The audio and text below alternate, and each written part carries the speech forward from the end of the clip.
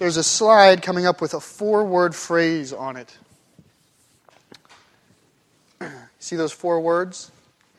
In your own mind, I don't want to say them, but I want you to think in your mind, how do they sound? Like when you read them, how is it reading in your mind? Don't tell anybody. Okay, now if I add this picture of a cheetah, now how do you read it? And I'll give some examples.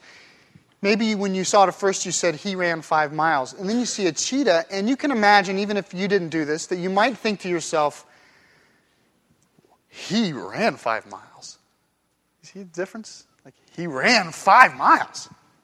Because he's a cheetah. Now, how would you say it if you saw this? Like, same phrase. You'd be like, he ran 5 miles? He ran 5 miles? He ran 5 miles? You see how it's a little bit different? What about this one? I won't even go there as to what you might be saying about running 5 miles here. This is called paralinguistics. Paralinguistics is the notion that the full meaning of a statement goes beyond the words themselves. That the words themselves in conversation are insufficient to convey the full meaning of what you're trying to say. We have the words, he ran 5 and miles. Those 4 words are there, but there's many nonverbal cues that would be required to kind of fill in the blanks of, well, is it he ran 5 miles, or he ran 5 miles, or he ran 5 miles, or he ran 5 miles? That's paralinguistics. I'll give you another example. What about this phrase? There's 3 words here. There's O, Brussels, and sprouts. Now, I've taken out any kind of grammar or punctuation, because today we're dealing with something that's come from the Hebrew, and Hebrew didn't have punctuation. So even when you're reading your Bible, much of the paralinguistic work has already been done for you. When you see an exclamation point or a comma or a question mark or that sort of thing, already many scholars have done hard work to kind of try to figure out what are they actually saying. How did it sound? But this is how it starts in the Hebrew, is O, Brussels, and sprouts. So what does this mean? Well, it could be like surprise. Like my wife, she's one of the 3 people on earth who likes Brussels sprouts. So she'll walk into the kitchen and go, oh, Brussels sprouts. Right? That's one way of doing it. Or you could have a grimace like me. Oh, Brussels sprouts. That's how it could sound. It could be surprised in kind of a neutral sort of way, like you were expecting macaroni and cheese or hoping for macaroni and cheese, but it's Brussels sprouts, and you could walk in and go, but the kids are around, so you don't want to be actively disappointed in the presence of your spouse. And so you say like this, oh, Brussels sprouts. But they know exactly what you mean. You're saying, why not the mac and cheese? For crying out loud. Why the Brussels sprouts? But it could be scientific. This could be a scientific thing. You could be staring at a Brussels, not knowing it's sprouted. Oh, Brussels sprouts? I'm just saying, you could do that. That's legal. You could do that. It could be the kind of surprise. Say you had a lost dog and his name was Brussels sprouts, and he'd finally returned home after years, and he jumped into your arm. You could go, oh, Brussels sprouts. I'm just saying, you could have done this. This could be, it could be even almost like a goody two-shoes Christian fake curse word. You know how we have these things? Like imagine, there's this girl, she has her A+ paper, she's about to turn in a week early, and she trips and it falls in a mud puddle, and she'd be like, oh, Brussels sprouts. We don't know. We just don't know what's being said here. This is paralinguistics. This is the work. And I'm setting this up this morning because when we get to the end of the message today, we're going to have our own challenge to figure out how do we read, how does the text sound in our mind? Because there is nothing that will give us any kind of conclusive data. The text is insufficient for us to interpret when we get there. So we have a long way to get there, but that's where we're heading this morning, is to make our own determination. How are you going to read the Bible is going to be the question today as we get there. So if you would, if you take your Bible and open to Genesis 28. If you're using one of ours, it's page 20. And if you don't have a Bible, you're welcome to keep the one in the seat back in front of you as a gift. Merry Christmas. Now, I have to recap last week's story, which is a story within a bigger story, so I have to be somewhat brief. Last week, we were dealing with Isaac. Isaac was the son of Abraham. God gave Abraham a great promise. God then passed this great promise of Abraham down to Isaac. Isaac had two sons, Jacob and Esau. Esau was the oldest of the twin brothers. But the Lord had designated that Jacob would receive the promise. And last week's story was how Jacob, through the kind of encouragement of his mother, tricked his father into thinking he was Esau. Isaac was blind, and Jacob convinced his father that he was Esau so that Isaac gave Jacob the blessing by accident. Isaac was fooled into giving Jacob the blessing, thinking that Jacob was Esau. That's a very brief account of what happened. And then the remainder of chapter 27 and the first 9 or so verses of 28 deal with kind of the aftermath of what happened from that story, which we don't have time to read this morning, but I will tell you, the most significant part of the aftermath is that Esau is furious and full of rage. And he says something to the effect of, my dad's old, he's not going to live long, and when he dies, I'm going to kill Jacob. I'm going to find him, and I'm going to kill him. And the household knows this. Rebekah knows this, the mother of Jacob and Esau. And so she goes to Isaac, and she says, I can't stand the thought of losing my sons in this kind of family feud. And she picks up on... She tries to find a way to get Jacob out of the picture, and she picks up on the fact that he's not married, and she says, let's send him away to our distant homeland so that he can get married and marry one of within our ancestry, have a good, healthy marriage. Let's send him away, and then when Esau's anger subsides, we'll call him home. That's kind of her plan.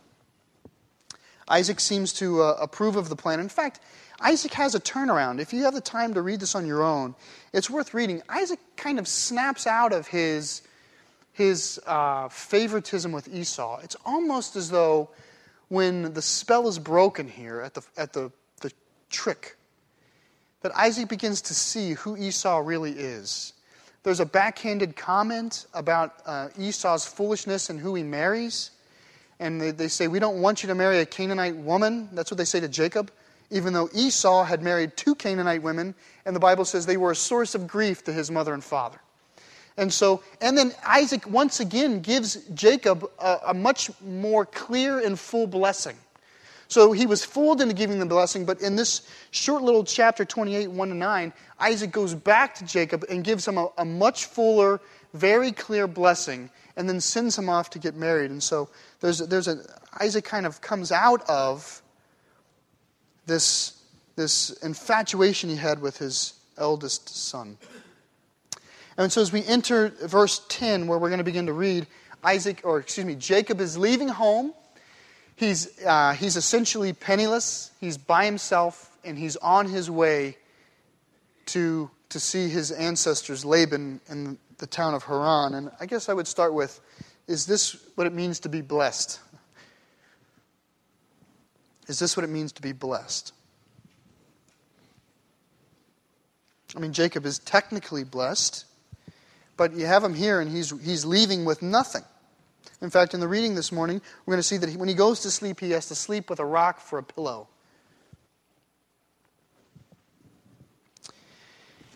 I would say that this is what it looks like when we take the blessing from the Lord rather than receive the blessing from the Lord. When we make the blessing the object of our affections, this is typically what happens is we want something that God was probably going to give us anyway, but we want it in our own time, and so we take it, and when we take it, we ruin it. Have you ever seen this? You can see this with kids in playrooms all the time.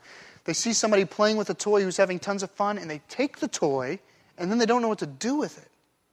And they've fought for it, and they take it, and they hold it, and they sit there, but all the other kids kind of move away from them, and it's There's no fun anymore. Nobody wants to play darts with them. Nobody wants to play Legos with them. Nobody wants to do that because of the way they behave. They've taken the promise, and in taking the promise or the blessing or whatever it is, they've lost the joy in it, or the kind of the meaning that was in it that they thought they would gain.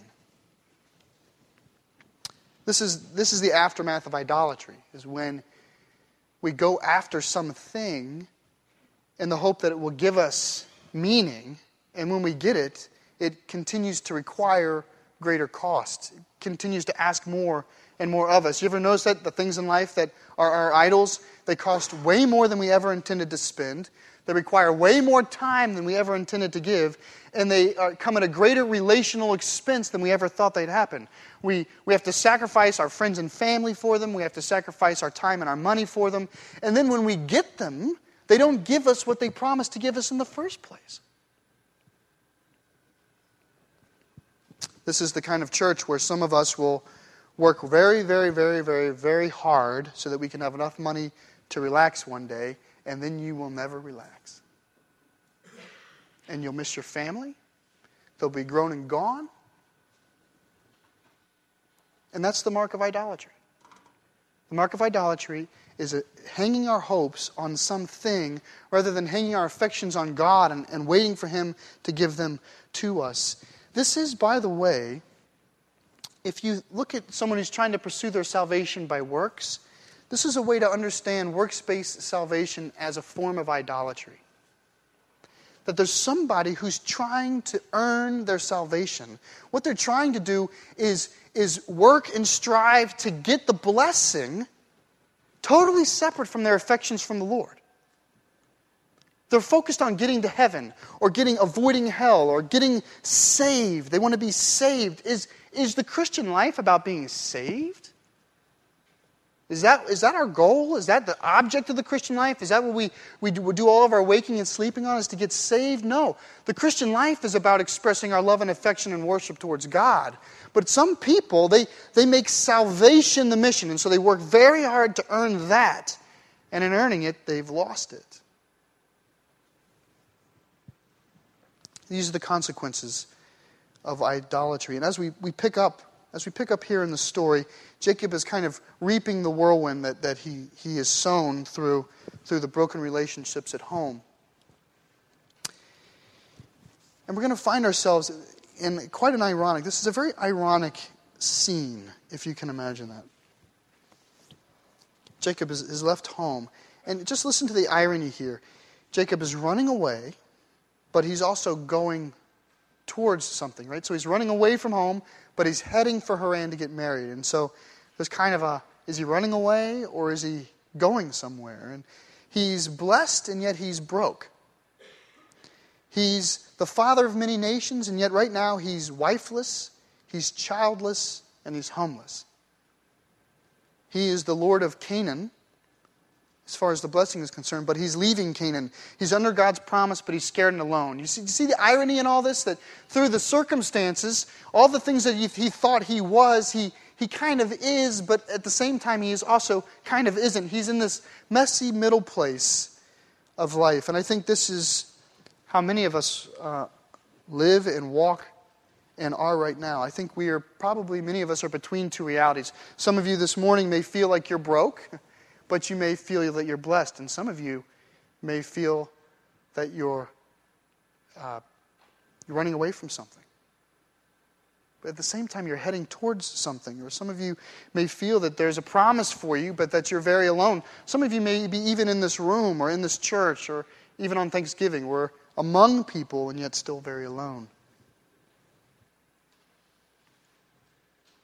I think this is how we live our life. I hope this morning you can be encouraged that this is when God comes to us.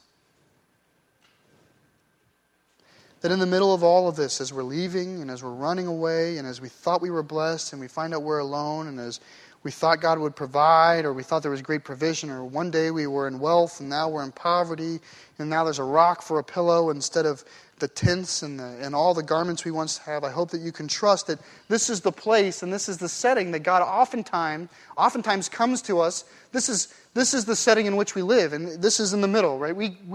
The Christian word for this is the land of the already and the not yet.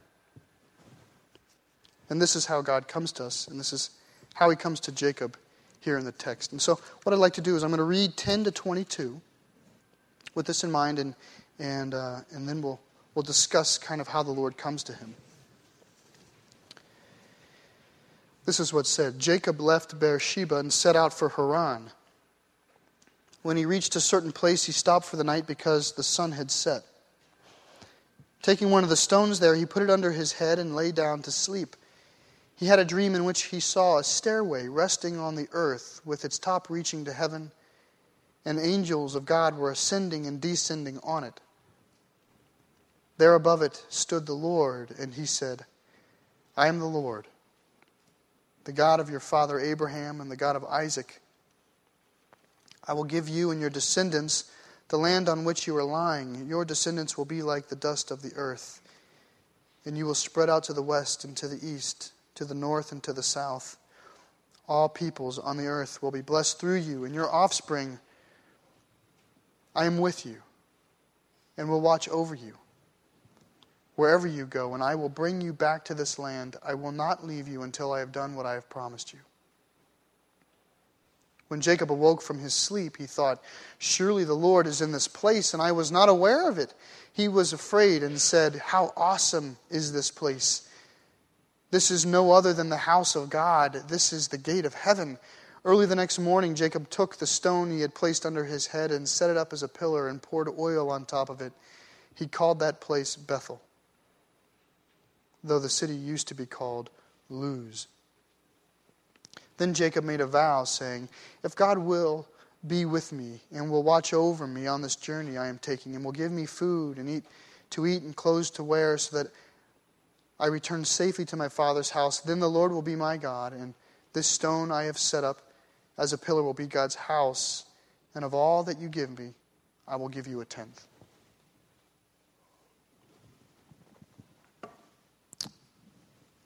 Here we have this wealthy son sleeping with a rock under his head. And he has this dream. It's the dream of a stairwell.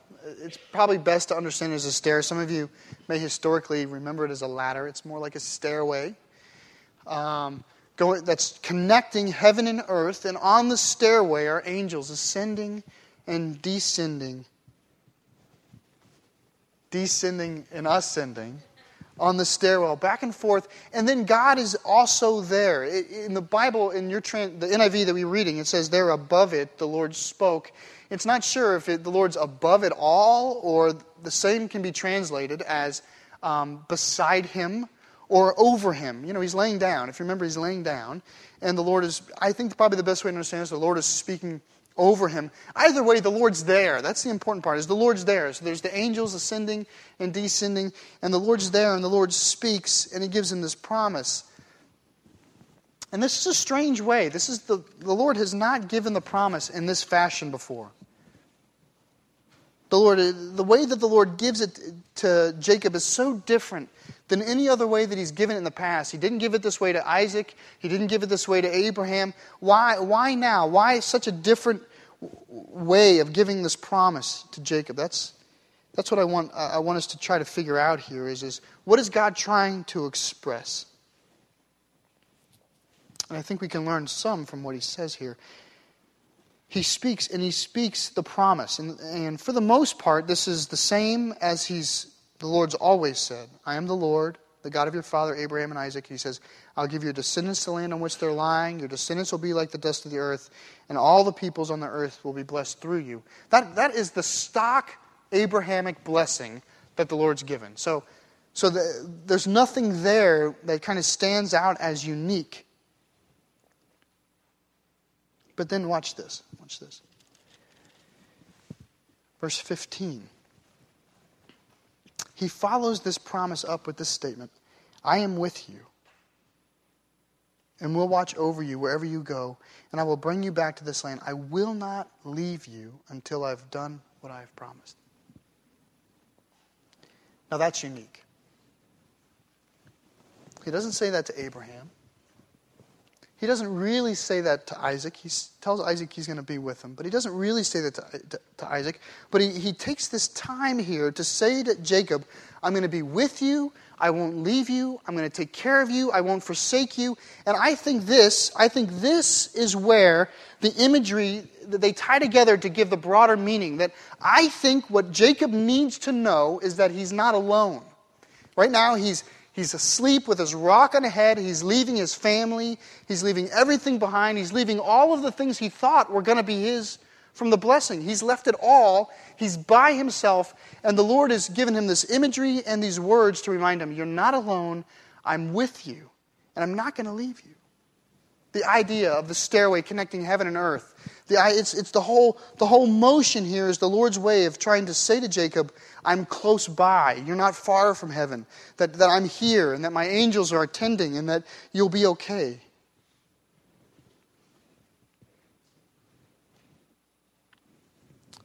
I think that's what Jacob needed to hear. I think that's what he really cares for. And this is strange because he's received this big promise.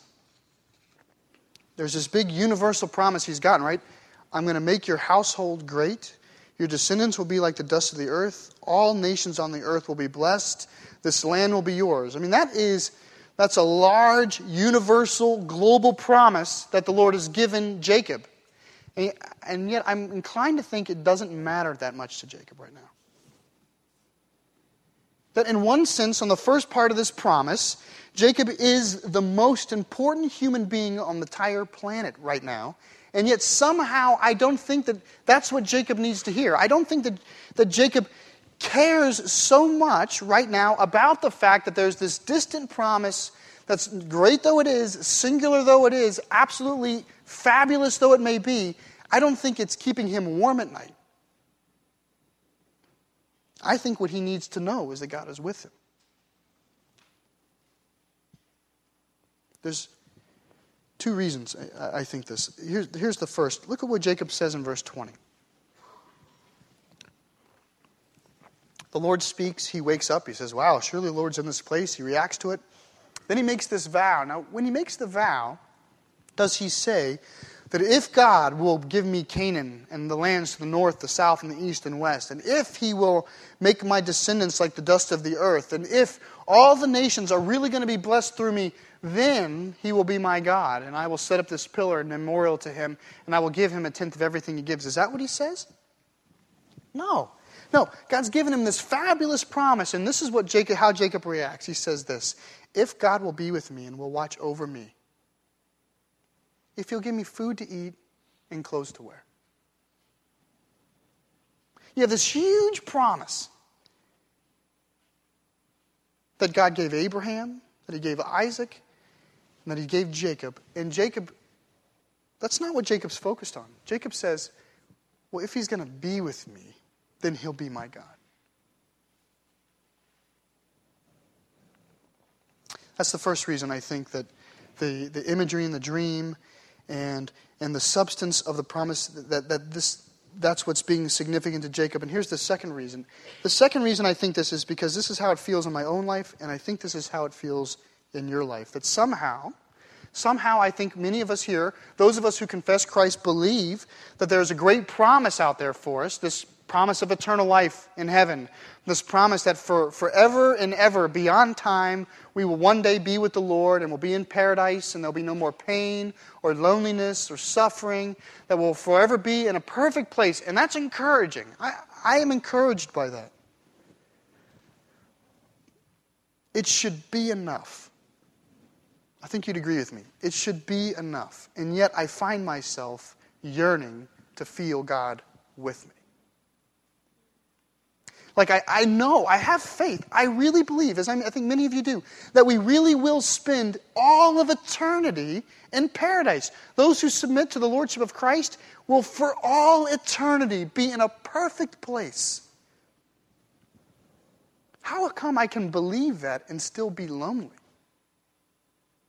Like I still have a need in this my own little world right now. Like somehow this tiny sliver of time that we call life really matters to us. It matters to us in such a way that God's promise of, oh, and I'm going to be with you also, seems to make all the difference. If we had to choose one or the other, eternity, paradise with God, or Him with us in life, my hunch is that our mind would win every time and we'd choose eternity. I mean, just stack it up, right? Eternity, 72 and a half, 84 years, however long the Lord keeps us. Eternity. My hunch is that our mind every time would win the day and we would choose eternity with Christ. I also think, though, every single time that my mind would win, my heart would grieve. That I'm losing God.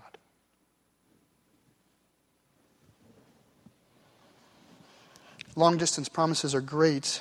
They may be even more, infinitely more important, but they don't do a good job of keeping us warm at night. And this is my hope. This is an encouragement for you, particularly if you're lonely for God. If you have come here this morning and you feel like it's a long time since you've met God or been with God, I'm here to say that He promises to be with us now. He's with us. That one day He's going to draw us close to Him, but until then, He's committed to drawing close to us. In fact, He says He will be with us. You know, this Christmas season, you got to remember, and a virgin will be with child, and she will give birth to a son, and they will name him Emmanuel, which means God with us. And the Word became flesh, and it made its dwelling place among us. That Jesus Christ is the God with us. That there's this understanding that God understands that the big promise in the distance is great, but there's a need now. There's a need now in our lives to feel like God is with us. And I'm here this morning to say to you, I'm not as good as a dream, but God's with us. He's with you.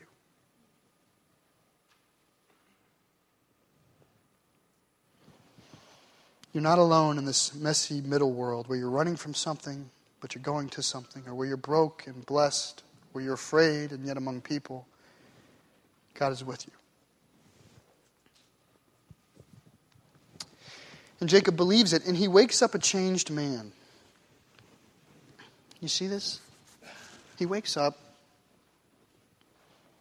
He says, surely the Lord is in this place. So he clearly doesn't think it was like a bad sleep. In fact, he says, how awesome is this place? Why, this is the gate of heaven. This is the house of God. And he sets up a pillar. And he takes his rocky pillow and he puts it on the pillar. And he anoints the pillow with oil. And he names the place Bethel. And he makes a vow to God. So Jacob is clearly not getting up going, I had the strangest dream last night. I got to get a more comfortable pillow. He's not doing that. It's obvious that he's convinced of what's happened, that he knows that the Lord's met him here. And that being said, this is the challenge. Is what he says next. Now, this is our paralinguistic challenge here. I don't even know how to read it. I just have to read it. I'm just going to read it. He vows, and he says this. I'll try to read it monotone. If God will be with me and will watch over me on this journey I am taking and will give me food to eat and clothes to wear so that I return safely to my father's house, then the Lord will be my God. And the stone that I have set up as a pillar will be God's house, and of all that you give me, I will give you a tenth. Now, like I said, there's already been a lot of paralinguistic work that's been done to get to this place. But if my hunch is when you read that, you see the if-then words, and you think that this is a conditional statement. That's what many scholars say, is this is a conditional statement. That Jacob is saying, if God will be with me, he actually just said it, if God will be with me, and if He feeds me and clothes me, and if He takes care of me, then He'll be my God, and I'll set up this pillar, and I'll give Him a tenth of the tithe. That's one way of reading this. Is that Jacob is giving a conditional statement before the Lord. Sounds radically immature, given what's just happened. It's disappointing, but that's one That's one way of understanding this, is that Jacob has responded in a conditional way to the Lord. Did you hear that? If then. If God does this, then I'll do this. Which implies, by the way, that if God doesn't do this, then I won't do this. If God doesn't clothe me the way I expect to be clothed, we add that, right? In the timing that I expect, under the circumstances I expect, then He will not be my God. And I will not erect a pillar and memorial for Him. And I will not tithe after Him. Do you see that if it's conditional, there's this thought of, if God doesn't meet the conditions, then we will not worship God. Which is disappointingly immature, especially given what's just happened to Jacob. I mean, what just happened? He just had this dream where God shows up. In fact, many scholars say it can't be conditional. They say your paralinguistics are all in a funk.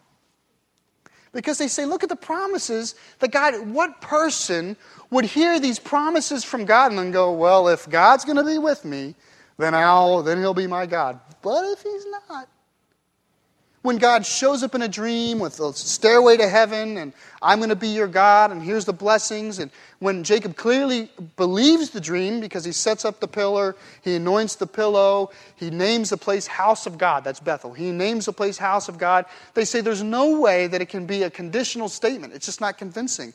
What person would be that immature in their faith?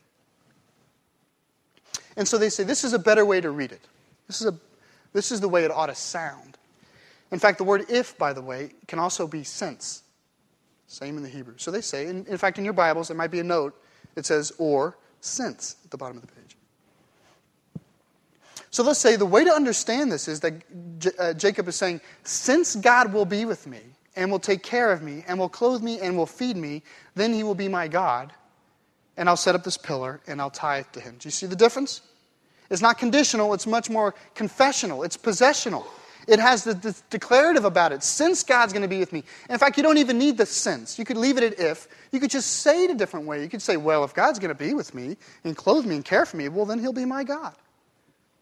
That's what they say Jacob's saying. Jacob's just declaring, wow, well, if this is the God that I have, well, then He's my God. That He was my father's God, but now He's my God because He's come into my life and He said He's going to be with me. If that's the God I have, then I have that God. That's all Jacob's doing, is Jacob is responding to the vow of God with his own vow, saying, well, then you're my God, and this pillar is a memorial of what you've said and what I've said, and I'm going to give you 1/10 of everything. Oh, I like that one. That's a good one. For the past 2 weeks, I've been arguing with my wife about it. But which one is it? She's more of a realist.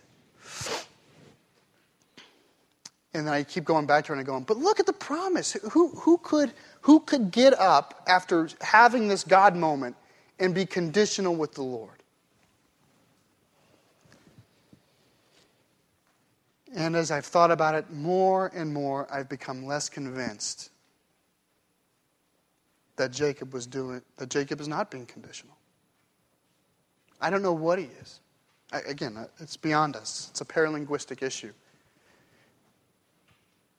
But I do know this, that I have had God moments in my life. I've had times when I'm sure that God has been in my life, right? I have faith in the Lord.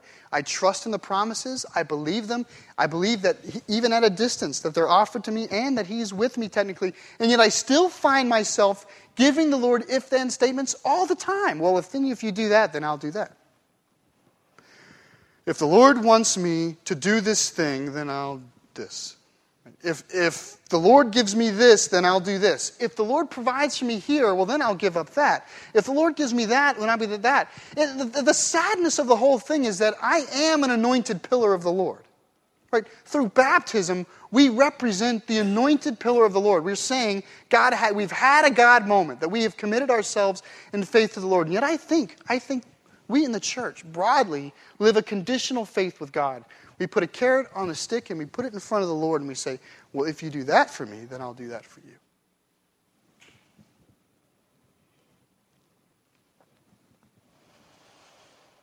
God allows us to possess him, and rather we choose to condition him.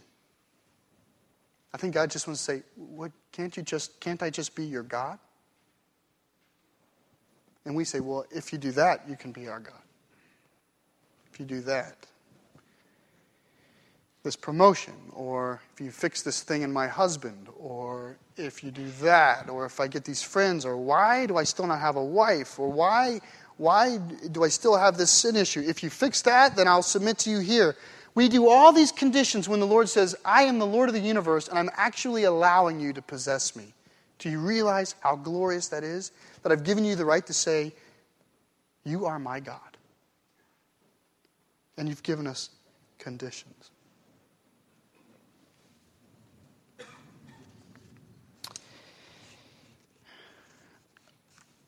What are you waiting for? To the non-Christian first, why have you not submitted to the Lord? I mean, I think that there are people here who believe there is a God, who believe that there's promises, and yet they're holding short. They believe that God's offered them something they don't deserve, right? They're in the middle of life. They're running from one thing and they're running towards the next. They've stolen one thing that should have been theirs anyway, but they stole it. They're broke and they're trying to convince themselves they're blessed. They're in this middle, messy world. That's how they're living. And I want to know what's holding you back from accepting the promises of God.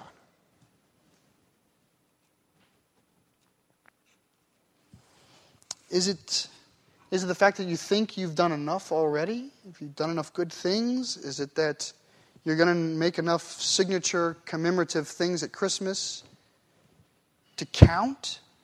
Is that what you're doing? Don't be fooled.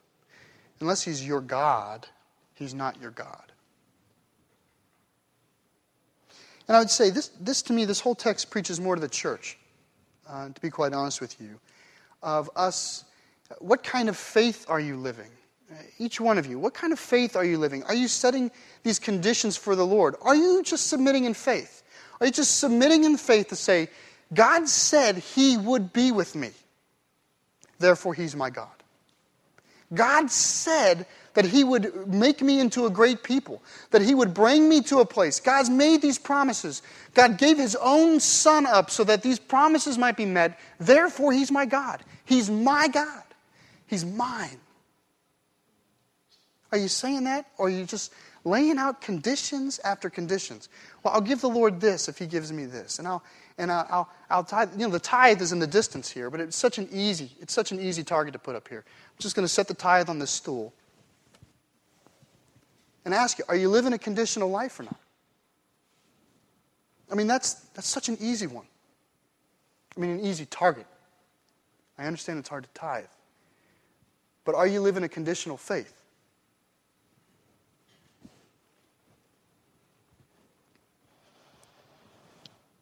I'm going to ask you this morning, I'm going to ask you to commit as we pray. Whether you're a non-believer, I'm going to give you an opportunity to commit. But if you're a believer, I'm giving you an opportunity to confess your conditional faith to the Lord. That's what I'm doing. Just to be honest with him. I'm not saying it's going to fix it. I don't have 3 steps. I'm out of notes. I don't have 3 steps as to how to get this right. There is no 3 steps. This is something you wake up one day and you realize, I'm still living a conditional faith. And you say, I'm sorry, God. Help me to not live a conditional faith. Help me to believe you're my God. And then you wake up the next day and you go, still living a conditional faith. Lord, forgive me for what I've done. Forgive me for the decisions I made yesterday that were not made in faith, that I was too scared to step out in faith there. Help me to trust that you're my God, that you've said you'd be with me. And then one day, if you do that every day for the rest of your life, one day you might wake up and not feel so convicted that that's where you messed up. Or something else will take its place. That's what I'm asking, is that you would be honest before the Lord. I guess what I'm asking is, how do you read this passage? How do you translate it? Is your faith conditional or is it confessional?